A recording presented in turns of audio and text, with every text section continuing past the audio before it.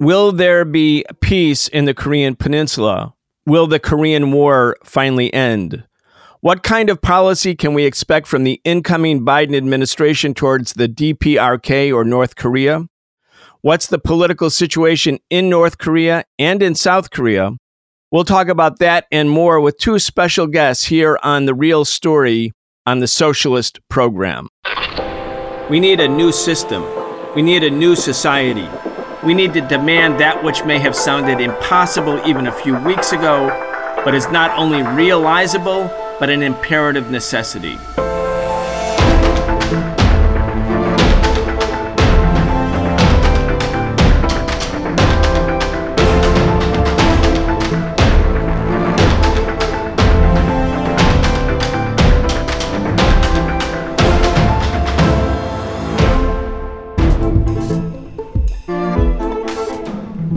President Trump had talks with North Korean leader Kim Jong-un, and though they were cut short, there were several important and lasting components.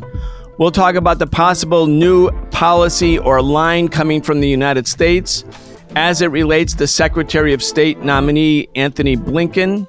We'll talk about the DPRK-U.S. relationship in the longer context of the past decades. We'll also speak about regional relationships and more.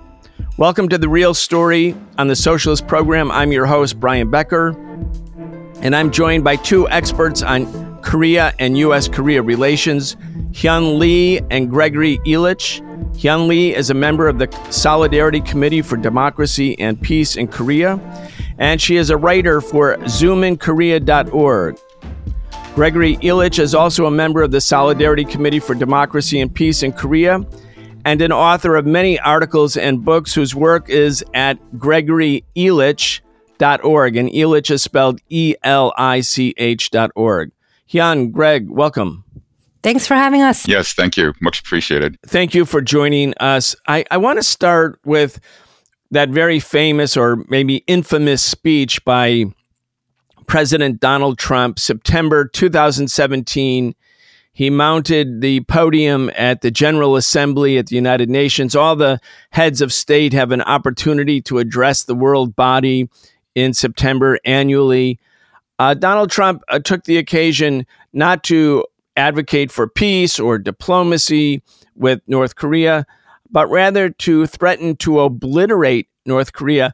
I want to just help everyone remember that moment because it was quite dramatic. Nothing like that had come from a U.S. president towards another state at the podium of the General Assembly. Let's listen. The United States has great strength and patience, but if it is forced to defend itself or its allies, we will have no choice but to totally destroy North Korea. Rocket Man is on a suicide mission for himself and for his regime. The United States is ready, willing, and able. So Hyun Lee, really something, ready to obliterate or destroy, totally destroy North Korea. He's calling the head of state, Kim Jong-un, Rocket Man, using derogatory language. I mean, quite astonishing when you think about the fact that just, within a year, there were serious negotiations going on, two summits, one in Singapore, one in Hanoi, where the U.S. delegation led by Donald Trump and the North Korean delegation led by Kim Jong-un came to what might be a possible settlement of issues on the Korean Peninsula. There was certainly the statement of principles signed at the Singapore summit. But let's just talk before we, discuss the reversal or the about face of Donald Trump.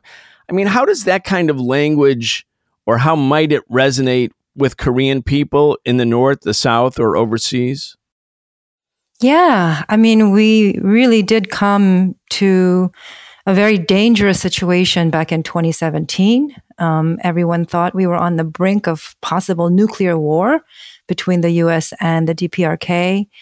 Listening to Donald Trump again, it reminds me of how, he has a way of using the most extreme kind of, language, but actually reveals something that is inherently true about the United States and the relationship between the U.S. and North Korea. I think it primarily reflects how dangerous the armistice situation is. Most people don't know that the U.S. and North Korea have never resolved the Korean War. The war ended in a temporary ceasefire. There is still an armistice in place. 28,000 U.S. troops are still in Korea, and they are always preparing to be able to fight tonight. And they rehearse, simulations of preemptive strikes against North Korea. War can resume at any time in Korea unless we actually replace the armistice with a permanent peace agreement. And that is something that Koreans and Korean Americans have been fighting for many, many decades, 7 decades, in fact. Hyun, I want to stay with you for a second. There was a lot of commentary in the U.S. media that the eventual resumption of negotiations in the 2 summits that were held between Kim Jong-un and Donald Trump were a consequence of Donald Trump's tough talk. That kind of threatening message at the UN General Assembly scared North Korea, intimidated North Korea, brought North Korea to its senses, and allowed negotiations to begin. Now, it seems to me that's totally disingenuous and false. The U.S. actually pretty much did destroy North Korea. It bombed and bombed and bombed North Korea between 1950 and 1953 when the armistice was signed on July 27th, 1953.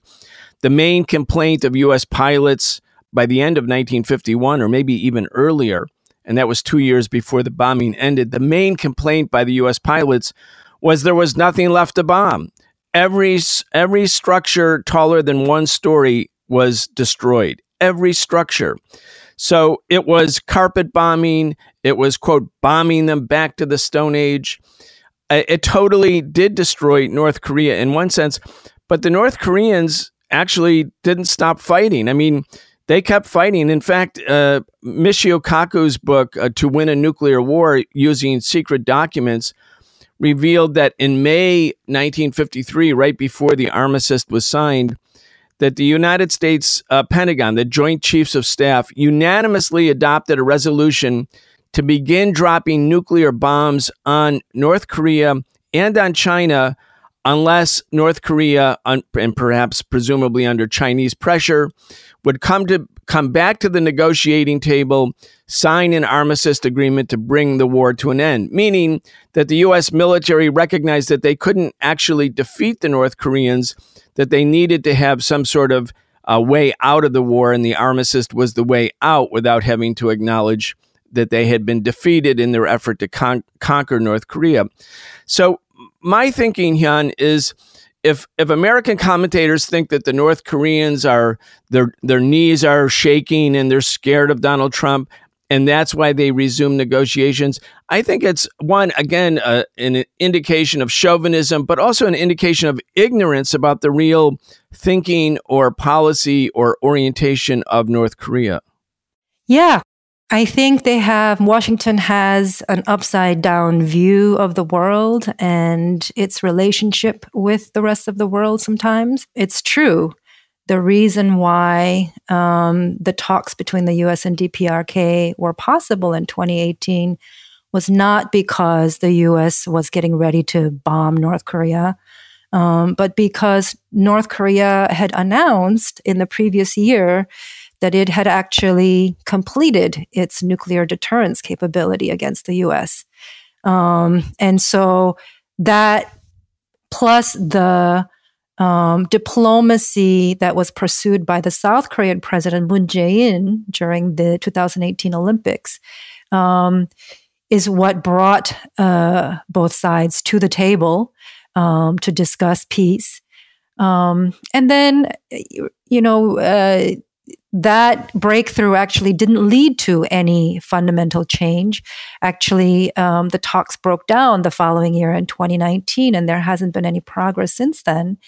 And recently, I listened to an interview on a podcast with Tony Blinken, the Secretary of State for the Biden administration starting next year. And he basically said the reason why there hasn't been any progress and North Korea has continued to build on its nuclear arsenal and its missiles capability is because Donald Trump met with the North Koreans and eased up on sanctions.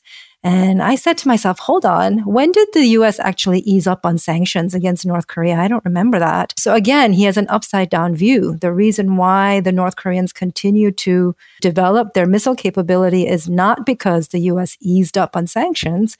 It's because the U.S. refused to give up on its maximum pressure campaign. Actually, it intensified sanctions. Yeah, I think the U.S. view of its relationship with North Korea is completely upside down. And what's really needed for permanent, peaceful relationship is the implementation of what they agreed on in Singapore, which is to build new relations, to put the past hostile relationship behind the two countries, and to commit to building a permanent peace regime. Gregory, Elich, let's turn to you. Hyun Lee mentioned the Singapore Summit Agreement. I had the opportunity to be in Singapore. I was covering the summit as I did with the Hanoi Summit for my show at that time. And I have to say, I was lucky enough to be with the International Press Corps rather than the U.S. Press Corps, because the U.S. Press Corps were like howling dogs. I mean, they were, I have to say, truly disgusting. They were arrogant. They were chauvinistic. When Trump and Kim Jong-un signed the agreement, the Singapore summit at the end, one of them, I think it was a CNN reporter, yelled out to Trump, "Do you think he is your equal?" And I was like, wow. How, I mean, can you imagine some other, like the president of France meeting with Trump and the American media yelling after Trump signed an agreement with the prime minister of France or president of France, "Do you consider him your equal?" Again, just the racism of the thing was so gross. But Hyun's point is correct. The Singapore summit statement reads like this. Point number 1. The United States and the DPRK commit to establish new U.S.-DPRK relations in accordance with the desire of the people of the two countries for peace and prosperity. Number 2, the United States and the DPRK will join their efforts to build a lasting and stable peace regime on the Korean Peninsula. And it's only point number 3 that we even start to mention the word nuclear. Point number 3, reaffirming the April 27, 2018 Panmunjom Declaration, the DPRK commits to work toward complete denuclearization of the Korean Peninsula. And then there was point 4, which was about exchanging the remains of soldiers or prisoners who had died during the Korean War. But point number 1 was all about having better relations. And establishing a peace regime. Number 3 is North Korea commits to the possible denuclearization. Again, that was the recipe for a possible agreement. But later at the Hanoi summit, maybe under the influence of John Bolton and Pompeo, the U.S. changed its position and demanded complete denuclearization and walked away, or forced the North Koreans, I would say, to walk away from the negotiating table. Anyway, let's talk about what we might expect from the incoming Biden administration. Okay, one thing I've noticed with most of the appointees is there's a running theme among all of them that the United States needs to work with its allies and what it calls like-minded states to build up coalitions to confront and pressure both China and North Korea. This is how they want to approach North Korea. So it's a matter of not negotiating necessarily with North Korea, but a matter of applying more pressure. Anthony Blinken, the appointed Secretary of State, said in a CBS interview in September that we have to work closely with allies like South Korea and Japan to press China to build economic pressure and squeeze North Korea to get it to the negotiating table. it's ironic. I mean, North Korea was coming to the negotiating table. It's perfectly willing to do so again. It's the United States that's not doing so. But Blinken is talking about we need to get our quote allies and China to pressure North Korea to the negotiating tables. And Blinken also said we need to cut off North Korea's avenues and accesses to resources. So he's looking at adding yet more sanctions, although North Korea is so severely sanctioned, 90% of its export commodities are blocked because of UN sanctions. And one almost wonders, like, what's left to sanction? U.S. Treasury officials have also gone to nations all over the world and told them that in any international transactions that go through the United States, if it has anything to do with North Korea, those funds will be frozen. Well, since all international transactions have to pass through the United States, even if it's a transaction between two unrelated countries, it still goes to the United States. In effect, that bans every country from having any transaction with North Korea, even if it's something that's not sanctioned. So what's left to sanction? One almost wonders. I hear you on that. I agree with you. Again, let's talk, though, about what you expect might be coming. I'm looking back at Newsweek. Blinken was interviewed by Newsweek. Here's what he said. Well, actually, it's the Newsweek article quoting Blinken in that CBS interview. Quote, Trump has tried diplomacy combined with sanctions, but has been unable to make any more than superficial progress on North Korea. Blinken told CBS, quote, there was some merit in President Trump throwing the deck of cards up in the air and seeing what came from it. Because the fact of the matter is the policy that successive administrations have pursued over the last decades has not worked.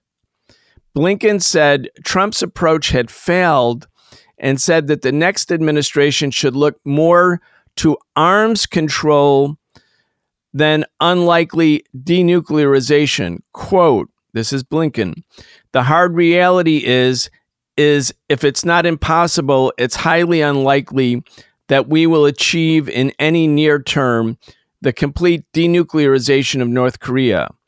I just don't see that as realistic in the near term.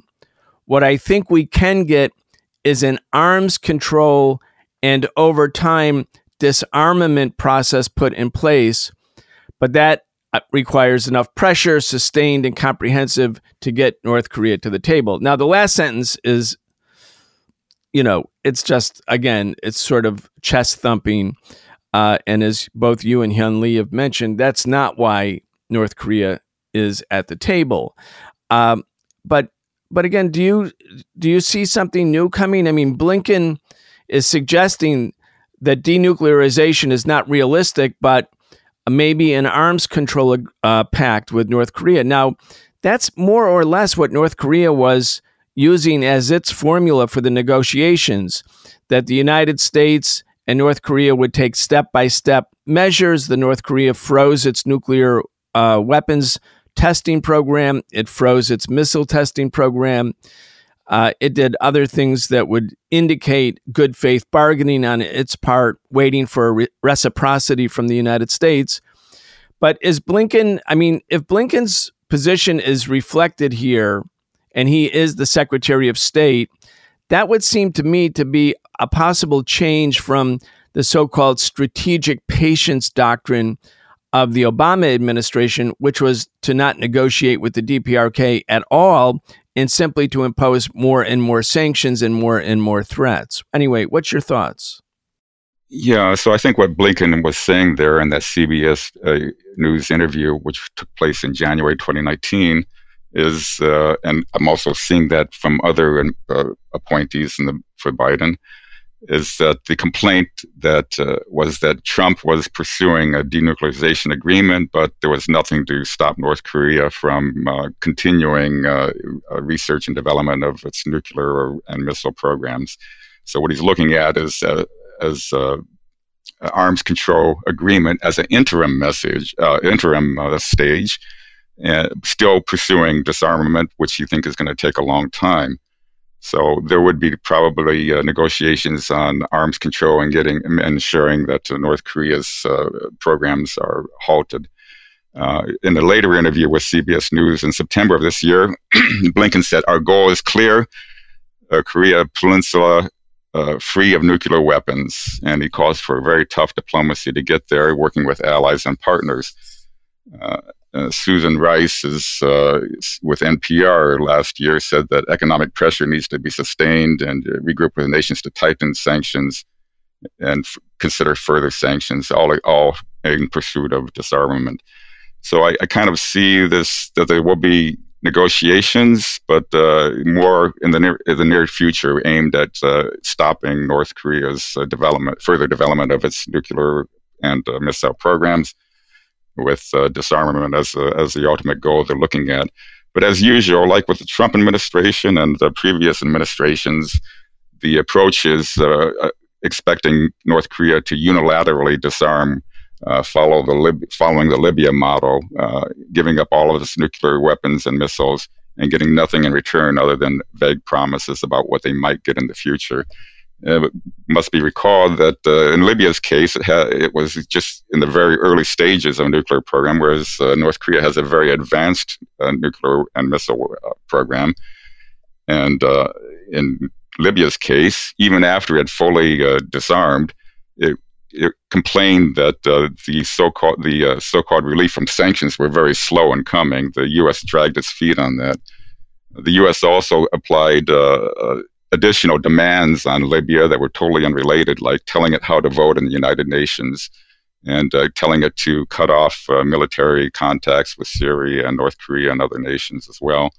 So I think the U.S. approach is basically unilaterally disarm, and maybe far off in the future you might get slow relief from sanctions, but we're going to be throwing extra demands at you in the meantime. I think the key question here is not whether they take a step-by-step approach or a grand bargain approach, but is the U.S. willing to take reciprocal steps towards peace? And the question that Washington should ask itself is not, how do we get rid of North Korea's nuclear weapons? It should be, what do we need to get to peace? And if we're talking about building a permanent peace regime on the Korean Peninsula, then it seems to me that all parties have a responsibility, not just North Korea. It means a phased, a process of reciprocal steps towards mutual arms reduction. And I think the dilemma for the U.S. is that, on the one hand, it doesn't want to allow North Korea to keep its nuclear weapons because it might encourage other countries to do the same thing, like Iran, South Korea, and Japan. The conservatives in those countries are already calling for their own nuclear weapons. And it cannot do that if it wants to maintain the non-proliferation regime. So it tried to get North Korea to give up its nuclear weapons through pressure and sanctions, but realized it didn't work. And then North Korea says it will only give up its nuclear weapons if the U.S. gives up its hostile policies, which in my mind means taking reciprocal steps towards arms reduction, but the U.S. doesn't want to do that.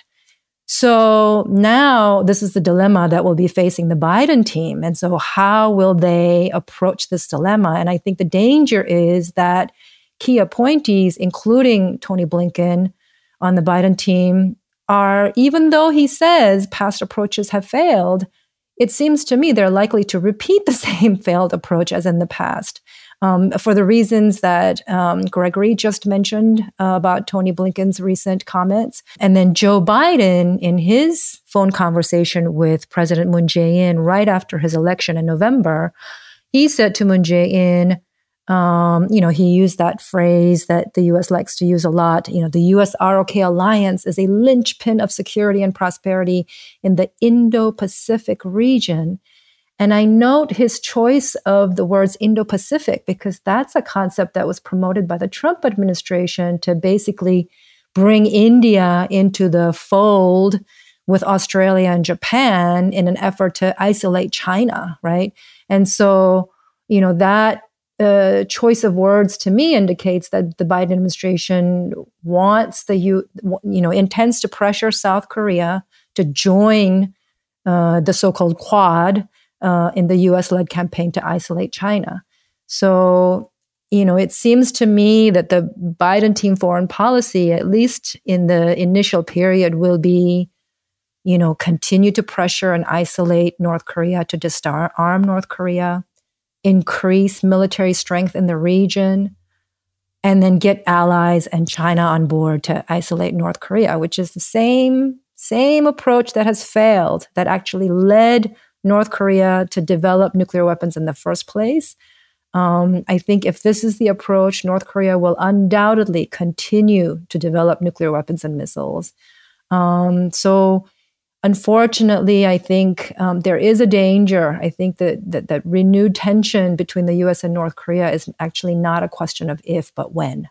Very interesting. Hyun, let's just talk about what North Korea might do. If the North Koreans view that one, which they know, that President Trump's efforts to seeming efforts to come to an agreement with North Korea were basically sabotaged and undone by his advisors, but with the support of all sides in Washington, Democrat and Republican, the entire foreign policy establishment, perhaps with the exception of Trump, was against signing the Singapore summit, it seemed to me. But anyway, the North Koreans at that time, they did things. They declared a moratorium on nuclear weapons tests.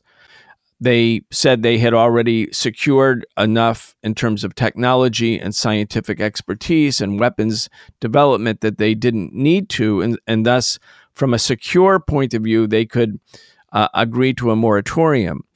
The same with the missile testing. Now, those were important developments, because if North Korea continues to do more nuclear weapons tests, develop more nuclear weapons, develops its own longer range missile capacity, that will put a lot of pressure on Japan, and especially with the more nationalistic, more right-wing, more militaristic elements within the Japanese establishment, who will say, it's unacceptable to us that North Korea, our former colony, should possess weapons that can obliterate Japan, and we don't have nuclear weapons. And it would seem to me that that will create the centrifugal force on nuclear weapons proliferation that the point that you made, that the U.S. actually doesn't want. The U.S. doesn't want other countries to be acquiring nuclear weapons, because it has the effect of, by decentralizing nuclear arsenals around the world, it has the impact of diminishing American hegemony. So it would seem to me that North Korea, if they anticipate that nothing's coming, there's not going to be any effort for a real settlement of the Korean Peninsula issues, there's not going to be any sanctions relief coming, that they would resume nuclear weapons testing and nuclear weapons production, and they certainly can. Anyway, Hyun, that would be North Korea's card, so to speak, in this complicated arrangement. We should go back to the last statement that we heard from Chairman Kim Jong-un. They ended the year last year at the Central Committee of the Workers' Party. Kim Jong-un gave a speech where he said, we've tried for the past 2 years to negotiate in good faith with the United States, and we've seen no progress. And so we don't see any need to wait around for the U.S. anymore. And so he announced I forget exactly the English translation of the expression he used, 전면 돌파, which means like all out, basically building their political, military, and economic strength. And so meaning, developing their domestic economy based on their philosophy of self-reliance, and also continuing to develop their military strength for deterrence purposes. And so North Korea has already announced that they will continue to build their strength rather than, expect the U.S. to come to the table with a different offer and try to negotiate their way towards peace with the United States. A lot of, everyone's plans have been derailed by the COVID-19 pandemic, but this is the last we heard from North Korea. And he also said the world, I forget exactly the phrase, but the world will soon see a new strategic weapon. And so I do think that there is a danger, recently the U.S. Forces Korea commander in South Korea basically said there's no need for us to continue to hold off, suspend our large-scale field training, our combined military exercises with South Korea. And, as you said, the tacit agreement between North Korea and the United States is if the U.S. suspends the large-scale military exercises, North Korea suspends its ballistic missile, the long-range missile tests and the nuclear tests. If the Biden administration takes office in January and the routinely scheduled military exercises is in March, if the Biden administration doesn't renew the suspension of those exercises and the Pentagon goes ahead with it, and we know that they've already said they want to, I think that could be a potential flashpoint between the U.S. and North Korea as early as March of next year. So I think it will be very important for the U.S. to exercise caution if it wants to preserve any space for negotiations in the future with North Korea. It will be important for them to hold off on military exercises. And then fundamentally, ultimately, what we want to do is get back to the table to resume conversations on building a permanent peace regime in Korea. And I think that would require a fundamental review, a shift in U.S. policy. Gregory, Elich, let me ask you about the way Americans are being informed. I have to put air quotes around the word informed. I would say misinformed about U.S. Korean relations and about the DPRK. Every couple of weeks, there's another huge headline. Like we talked about one last week in our show. North Korea vents fury at whatever about COVID, and it looks like they're maniacs and they're crazy and they're going to do wild and crazy things, and you can't even make out what North Korea thinks. They're just angry, lashing out. And then, when you read the article, it turns out that there's no source at all. It's not even like they quote anonymous sources. They quote the people who told us this said, again, without attribution. But it has this impact of constantly reinforcing a negative, caricatured, racist, demonized image of the DPRK. Now, the whole thing is that, and we go back to Trump's speech at the UN that we started with, if North Korea continues, he said earlier in his speech, to threaten world peace, then we have to be prepared to totally annihilate the country. Now, North Korea's military budget in 2016 was about $4 billion.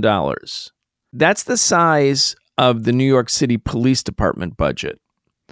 The State Department in 2019 estimated that North Korean military spending had actually been reduced and was now $3.6 billion.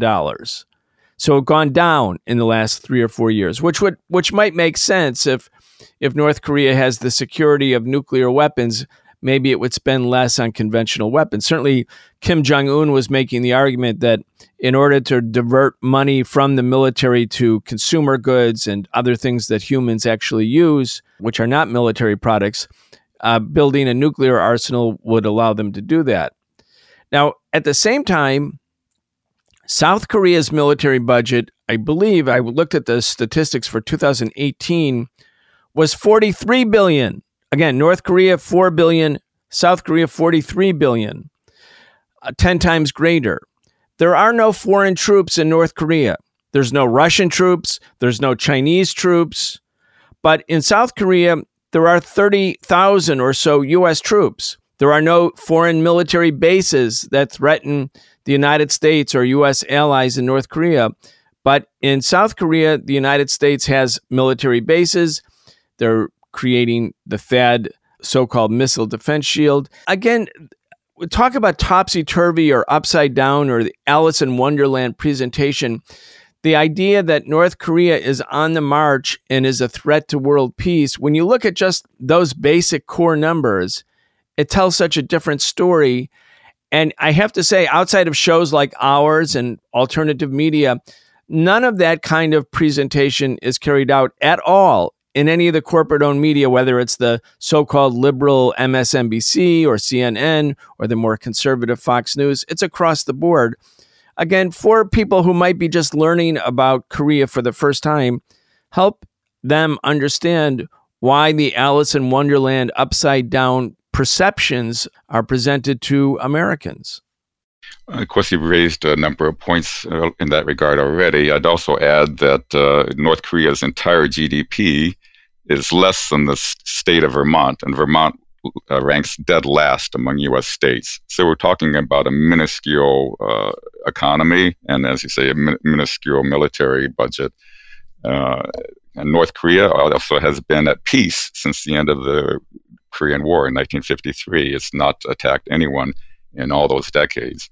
Meanwhile, the United States has bombed and invaded Vietnam and tried to overthrow the government in Nicaragua, bombed Yugoslavia, invaded Iraq, and on and on and on. It's conducting military operations all over the world, launching drone strikes, killing, I think the last estimate I saw was something like 14,000 people have been assassinated through drone strikes. So we're talking about a very aggressive power that the United States is, and it's portraying North Korea as a threat. It's basically turning black into white and reversing the actual state of affairs. Just imagine if, say, China or Russia were conducting joint operations with Cuba in the Caribbean, practicing the bombing and invading of the United States and assassination of U.S. officials. The media would go absolutely berserk. But when the United States does that to North Korea, that's just normal, nothing to take any notice of. But even that example is incomplete because it leaves out the tremendous power imbalance between North Korea and the United States. So to term North Korea a threat to the United States is absolutely laughable when the U.S. military is rampaging all over the globe. Hyun, and Gregory too. I want to just sort of help us understand, because again, Americans are getting such bad information or misinformation about politics politics everywhere, but politics in Asia and in the Korean Peninsula in particular. Again, the media will quote over and over again as Biden said, the linchpin of the U.S.-South Korean alliance. Well, South Korea, it feels less like an alliance and more like South Korea had been an artificially created government based on the division of the Korean Peninsula by the agreement that ended World War II. And at that time, two young U.S. officials, one of whom I believe was Dean Rusk, took a pen and drew a line through the Korean Peninsula and said, this will be the American zone of control and this will be the Soviet zone of control. And both sides promised to leave in 1948, and that Korea would be reunited through some sort of democratic process. Well, the Soviets did leave in 1948. Here we are in 2020. There are still, 30,000 American troops. But people who are not Korean and who are getting their news from the American media won't really understand the profound impact the division of this country has for Koreans, Korean families. And of course, it's still the American influence in South Korean politics is so profound that even if a South Korean government wants to restore good relations with the North, it has a big hurdle, and the hurdle is less in Pyongyang and more in Washington. So two issues that I'd like to explore as we sort of start to wrap up is I want to understand how Koreans view it. What's the standing of Moon Jae-in, for instance? He wagered so much of his political capital on coming to an agreement with the North. He certainly facilitated the Trump administration's decision to engage the North. He was very popular at the beginning. What's his status now? And what might be the expectations among Koreans going forward? And also, I do want to have the non-Korean audience understand what the division of this country and this society, which had been a unitary society for so long, for thousands of years, and one of the most advanced societies on the planet Earth, what that means or has meant for Korean people. So Hyun, why don't you start? Thanks for that important question. So, your audience might remember the candlelight protests in 2017, where millions of people in South Korea took to the streets to oust the previous president, Park Geun-hye. She's in jail now on corruption charges. And that allowed the liberal Moon Jae-in administration to take power. And he became president with a pledge to resume engagement and cooperation with the North. This was actually, part of his popular appeal. And, in the Inter-Korean Summit in 2018, where Moon Jae-in and Kim Jong-un met in Panmunjom and then also in Pyongyang that same year, they agreed on a number of initiatives for peace and cooperation. Unfortunately, there has not been much progress in this regard, and that is primarily due to interference by the United States.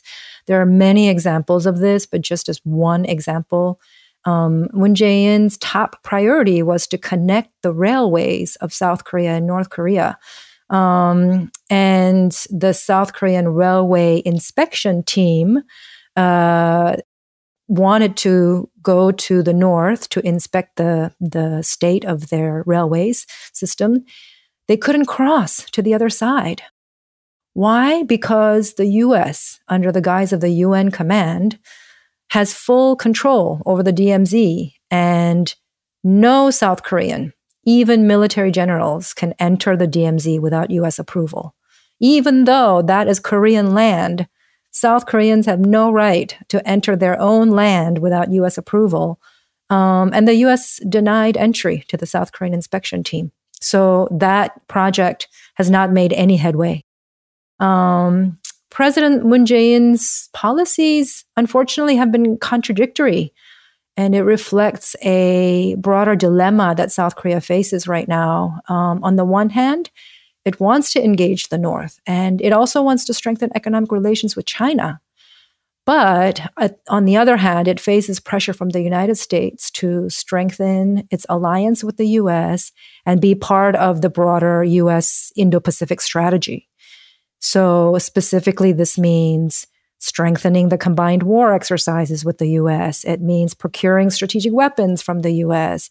It means the additional deployment of the U.S. THAAD missile defense system.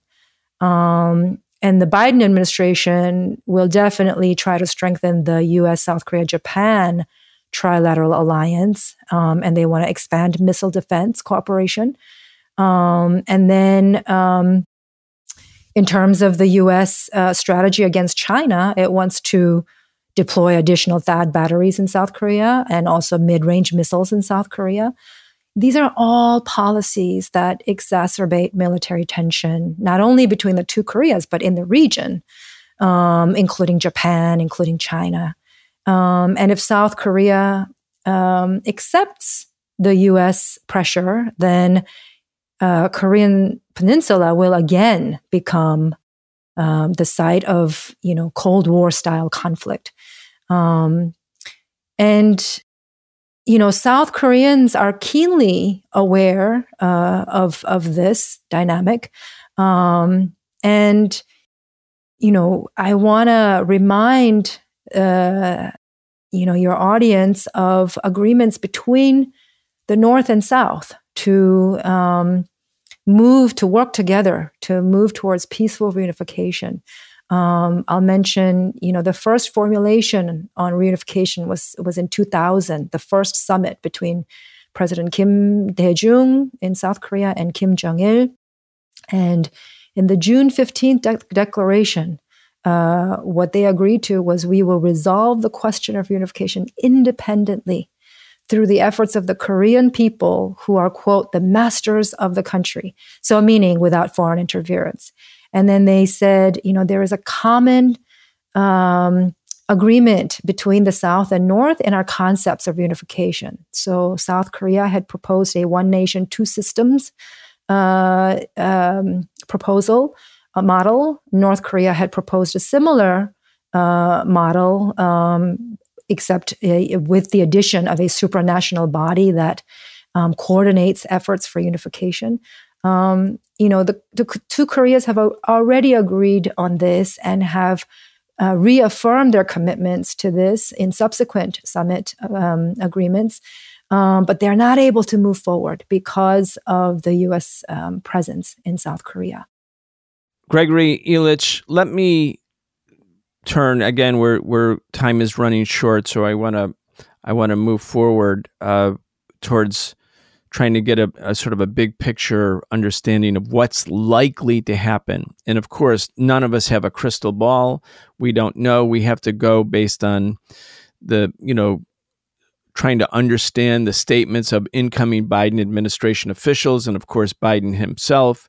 We look at the Pentagon's overall military doctrine, which is prioritizing major powered conflict with China and Russia, but principally China. President Obama in Australia announced the pivot to Asia in 2011, and some people were kind of confused by that euphemistic language. Every time the U.S. has pivoted towards Asia, it's been very bad for Asia. The U.S. pivoted towards Asia in 1899 with the invasion of the Philippines, and 1 million Filipinos died. December 7th, 1941, the U.S. pivoted towards Asia after the Pearl Harbor attack, and that ended up with the decimation of Japan and the dropping of nuclear weapons on Nagasaki and Hiroshima. 5 years later, the U.S. pivoted towards Asia once again by the invasion of Korea, June 25th, 26th, 27th, 1950. Then a couple of years later, a pivot to Asia once again with the war in Vietnam, and 2 to 3 million Vietnamese died. So now the U.S. is pivoting to Asia again, and Asia, of course, is the rising center of economic activity. It's obviously the up-and-coming part of the world. It's perceived by the U.S. as an opportunity, but also as a fundamental challenge to its hegemony. And there you have DPRK sharing a border with China, has a long-term relationship with China. It has a shorter part of its border with Russia. So in many ways, Korea and North Korea are in the crosshairs. During the last couple of years, under the Xi Jinping leadership, China and DPRK relations obviously warmed. They got better. And the long-term strategic relationship was reaffirmed once again. Now, China, like all governments, is going to be looking at the Biden administration, looking for clues, as we are, about what's likely to come, what's the U.S. policy. But the Chinese-U.S. relationship, of course, is central. How do you think this will impact? I know you don't have a crystal ball, but how do you see DPRK-Chinese relations going forward? There was this obvious effort to improve relations. Do you see that continuing? I see it escalating. Actually, going back a few years ago, relations between the DPRK and China were strained due to North Korea's development of a nuclear program. And I think Chinese officials were concerned that the U.S. might use that as a pretext to launch a military buildup in the Asia Pacific, which of course it did indeed. However, the writing is clearly on the wall that the United States is going to go in that direction no matter what anyways. And as China is a rising economic power, the United States regards international economic relations as a zero-sum game. In other words, it can only be one economic power. It's not a matter of cooperation and reciprocity. It has to be domination, economic, military domination all the way. So the writing's on the wall for the Chinese, and this actually helped to trigger this warming of relations between China and North Korea.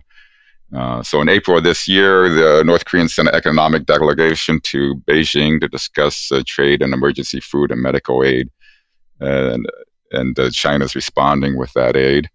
And in October, on the 75th anniversary of the founding of the North Korean Workers' Party, Xi Jinping sent a letter to Kim expressing his intent to successfully defend, consolidate, and develop bilateral relations. So he's looking to actually expand that relationship. And he added that as comrades and friends, China heartily rejoices over North Korea's achievements. It's that kind of language I don't think would have come out of China in years past. So it's more like an approach of solidarity is what I think we can expect in the future in the face of U.S. hostility. That's how I see it.